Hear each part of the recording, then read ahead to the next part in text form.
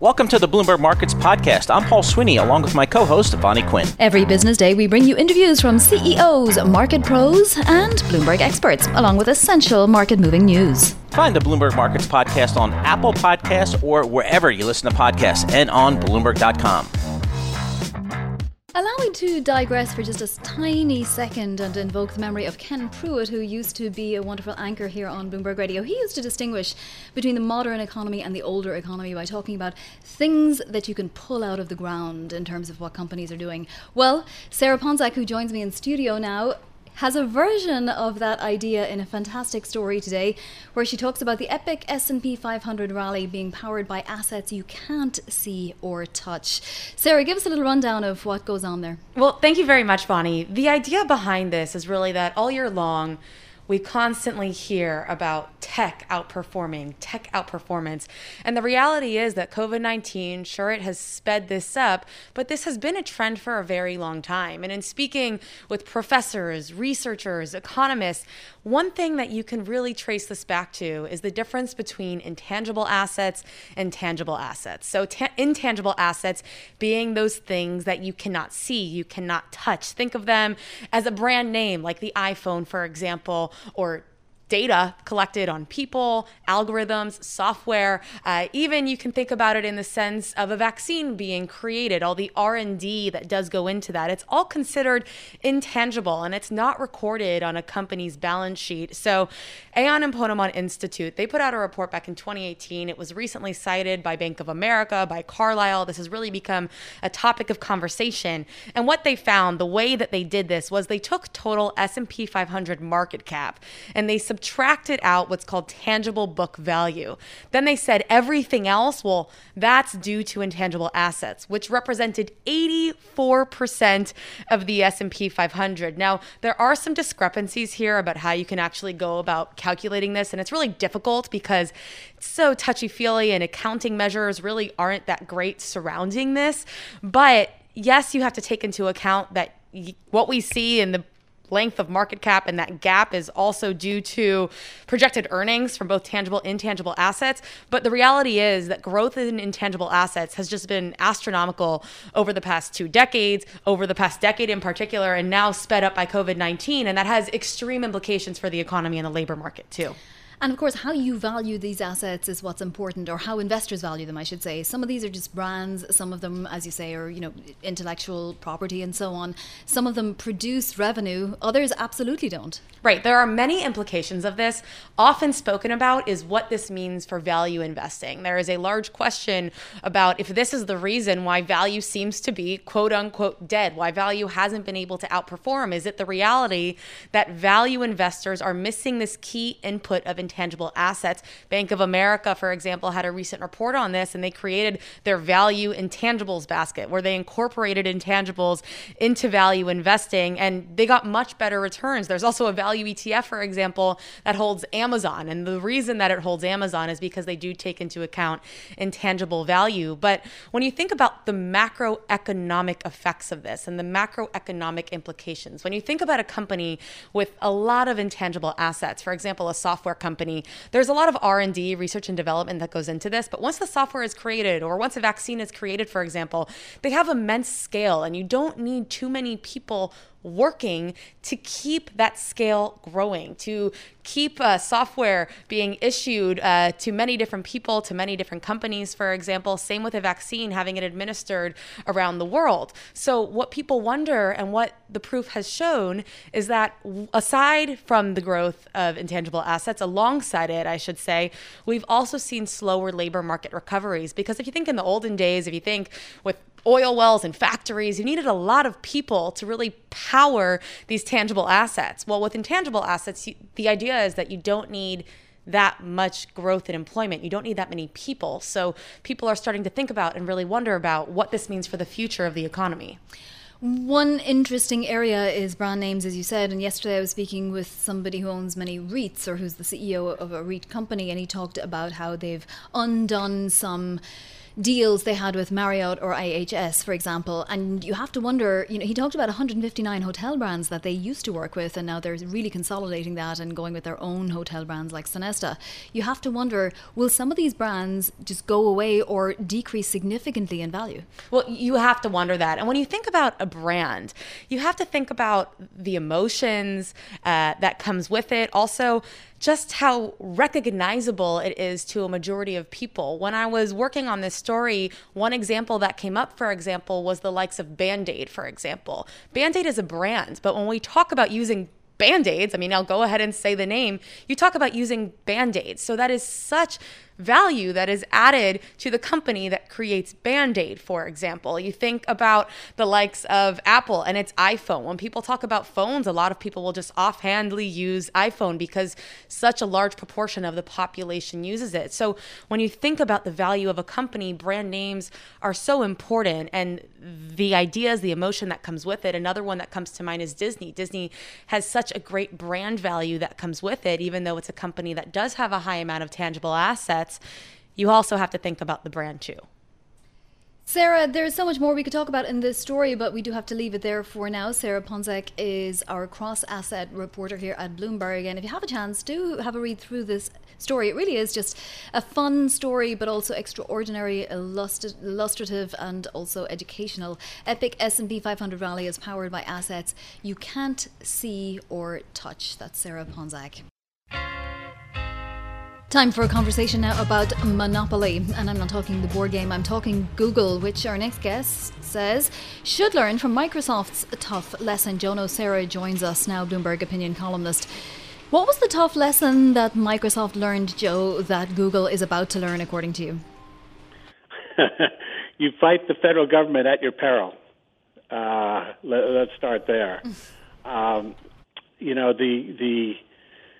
When you look at the complaint that the Justice Department filed against Google, it is uncannily similar to the complaint the Justice Department filed 22 years ago against Microsoft. Microsoft was accused of using its, operating system monopoly to squash a competitor, Netscape, that had a browser that was competing with the Microsoft browser, Internet Explorer. Google is being accused of basically going to Apple and other companies and basically saying we want to be the default search engine. We'll pay you to put our search engine, embedded in your devices and keep everybody else out. It's very, very similar. And Microsoft lost that case, and even though antitrust has gotten a little more laissez-faire since then, I think Google's in a heap of trouble. Well, there have been 22 years in the meantime. Is there anything in case law or anything in precedent that Google might be able to learn from and use to its advantage? Well, the main thing that they will argue about is how to define the market. So if the market is defined purely as the search engine market, then I think Google's going to have real problems defending its position. But if they can persuade the judge to make the market, internet platforms or something that's broader and wider than simply search, then I think they've got a pretty good shot. I think so it's a technical term, but it's super important in the antitrust, is how do you define the market? And if you define it one way, it can, then you're a monopolist. If you define it another way, then maybe you're not. They will have teams and teams of lawyers, Joe. I mean, how will this play out? I mean, will it be a public spectacle? Will we be able to see a lot of drama, a lot of theater? Well, in the past, Google has wound up usually settling with various governments, or in Europe paid large fines. So the real question is, will it get to the trial stage? If it does get to the trial stage, I think it's quite likely that it will be, one of those high-profile rock and roll, trials with lots of fireworks and, inflammatory emails and, so on and so forth. I'm sure one thing that they learned from the trial is not to act the way Bill Gates acted during his deposition, which was devastating for Microsoft. As you recall, he was his answers were he barely seemed to know what the word "the" meant, and when that was played in the courthouse, it did not help Microsoft at all. Joe, Google is going to face this first, but it's clear that some of the other major tech companies are going to face this as well. Is there anything to suggest that one company might prevail over some of the others, or that companies will take a different tack when dealing with this? Well, each company is going to have a different issue, and that's what makes this so hard. So, Facebook, is the 800-pound gorilla in social media. And if the government went after them, they would probably try to break them up and separate them from Instagram and WhatsApp, which they both own. Amazon is a platform company that is being accused of using data from its own customers, companies that sell on Amazon, to make their own products to compete with these other companies. And so that's what they'll be sued over. And Apple, if the government goes after them, it'll be because of the way they enforce the rules and handle their own the App Store, the propriety of the App Store. So each case is going to be different. They're all antitrust cases, but the emphasis in each case is going to be quite different. And it's really hard to know at this point which of the cases are the stronger for the Justice Department and which ones are the weaker. I think the other thing that's going to happen, though, don't forget, there's also Congress. And so if the Democrats take the Senate and the White House, you're almost surely going to see laws being written and passed that that outlaw some of the practices these tech companies have been doing, so that there's no ambiguity about whether they violate the law or not. They're just going to say, this is against the law, you cannot do this, Amazon, or you cannot do this, Facebook. It's so fascinating. I'm also curious as to whether a change in administration, should we get one, and that's absolutely not determined yet, but if we get one, does it make a difference in this, what's going to be a years-long case? I don't think it does. This case was clearly put together by the career professionals at the Justice Department. They're not going to go anywhere. The Democrats, as I wrote in another column recently, are really geared up to go after these big tech companies on antitrust grounds. And the idea that a Biden administration would back away from this lawsuit is almost inconceivable. If anything, they will add additional charges that are not currently contained in the complaint right now. Yeah, I mean, it's really interesting. There's also the question of how the DOJ is going to be staffed up and so on, Joe, but you think these things just carry on sort of seamlessly transition, or no? Well, seamlessly is probably an overstatement. I mean, don't forget, the AT&T deal with Time Warner was just about locked up when Makin Delrahim became the antitrust chief of the Justice Department under President Trump, and he immediately reversed course on it, much to the dismay of the career professionals. But in this particular case, I think the career professionals and whoever their superiors turn out to be are going to be aligned on this case. Joe, it's always so fascinating to speak to you. Just on a separate note, before we let you go, can I ask you what you think is going to happen tomorrow night, debate night? You can ask me, but I don't know.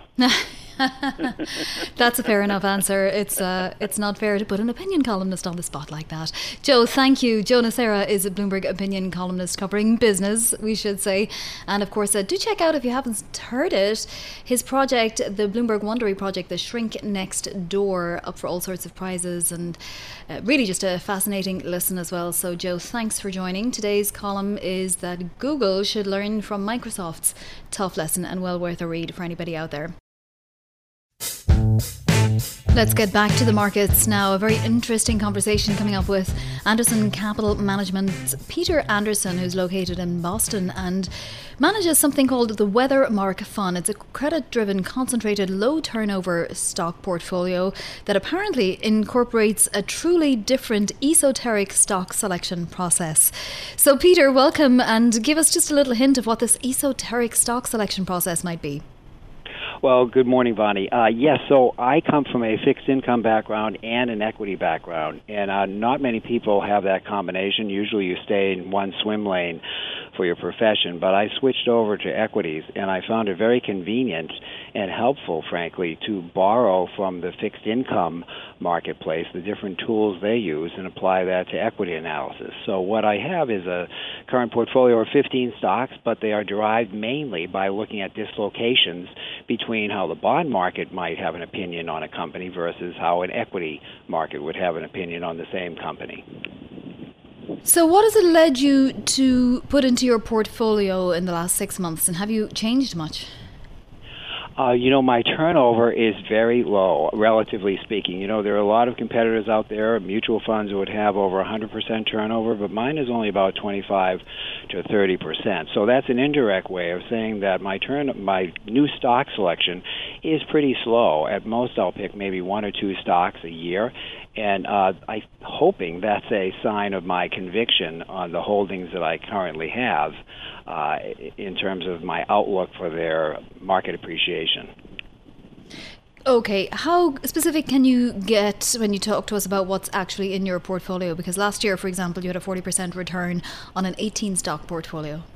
Yes, and I'm delighted to talk to you about that. And I wanted to also tie that in to, what my current assessment is of where we are. I think it's extremely difficult right now. COVID has just kind of dropped a bomb on all the standard metrics that either economists use or equity analysts use. I think they're having a very, very hard time formulating what is going to happen, say, within the next 3 months. So I don't take a approach like that. This approach takes a longer view, and I try to simplify supply-demand and try to get a clearer sense of what stocks out there will endure and indeed appreciate regardless of what happens in the White House, how long the virus lasts, or whether or not our hopes for the vaccine are dashed. So with that in mind, some enduring themes are, believe it or not, pet care. That's the most recent additions I've had in the portfolio, and I have a theme of pet care, a sub-theme, if you will, of 3 stocks in there, and I can explicitly tell you what they are. They're Trupanion, Freshpet, and Zoetis. Each one has a very specific place in the pet care of this nation, at least. We own over 100 million cats and dogs out there, and I've reasoned that no matter what happens, we treat our pets equal to family members in a family. So Trupanion is the only publicly traded stock that provides health care insurance for pets, and their market penetration is only 1% of the entire 100 million animals out there. So just think of that. If it doubles its market share, it's only up 2% in market share, but it certainly would double its revenues. And Freshpet is gourmet food for pets, and Zoetis provides the medication, the prescription medication that once you bring your pet to a doctor, a veterinarian, you will usually get a prescription for medication, and most likely Zoetis is the manufacturer of that. So this is a long-term perspective. From now through the end of the year, I think that there will be incredible volatility, but who can predict who's going to win, when the virus will end, when the vaccines will come out? But I think these stocks have an enduring quality. Are any of your holdings at all dependent on more stimulus coming? I try to stay away from all of that. I mean, because when you think about it, pets are definitely, something that costs some money. You just said it yourself, right? Yes. So you're essentially trying to gather the extra pennies that people have, and in this case, it's through their pets. But a lot of people who have pets that, don't get extra stimulus will not be able to get their pet that extra operation or that medicine. Yes, that's a possibility, but I would also say that if that's the case, it's almost like saying you wouldn't be able to provide for your own family member. So I think there is a strong commitment, and I would say almost an inelastic demand for pet care. In this country, at least, the way the demographics read and all the latest polling of pet owners say that this is top on their list next to a family member to spend. So I think you'd really have to erode. There's a lot of inelastic demand elements out there that I try to avoid. And I do think that these stocks, for instance, will be unaffected by a stimulus as some other sectors such as data security and data storage. Those are two other themes that I play in the portfolio that I think also have enduring qualities. Interesting. All right, Peter, thank you. Some wonderful things to think about there. Peter Anderson is founder of Anderson Capital Management, talking to us there about some pet care stocks and then also data storage. And of course, we know storage of all kinds has been pretty popular this pandemic. A lot of people transferring their literal physical buildings into physical storage in inner cities as well. So that's another theme that we can look at another day.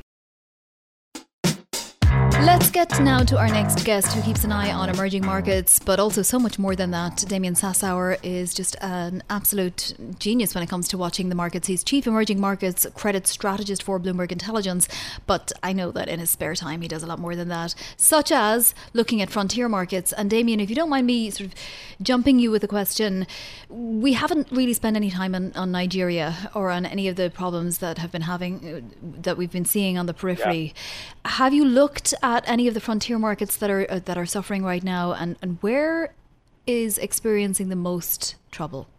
So it's interesting, actually, that you bring that up, Vani. And by the way, I'm blushing. Thank you for the introduction. So, the reality is in Nigeria, you've had some protests. Nigeria is kind of a closed market. There's a big dislocation between the naira, which is its local currency, and the black market rate. So, it's not really an investor's market from a U.S. dollar, investor perspective, but you can get some really high carry in a lot of frontier markets, for example, Egypt and Uruguay and Ghana. You've got double-digit yields in all of those economies, and you can get that, albeit with increased currency risk. So I think that's the real risk here. But my goodness, the move in the dollar is definitely catching people's attentions.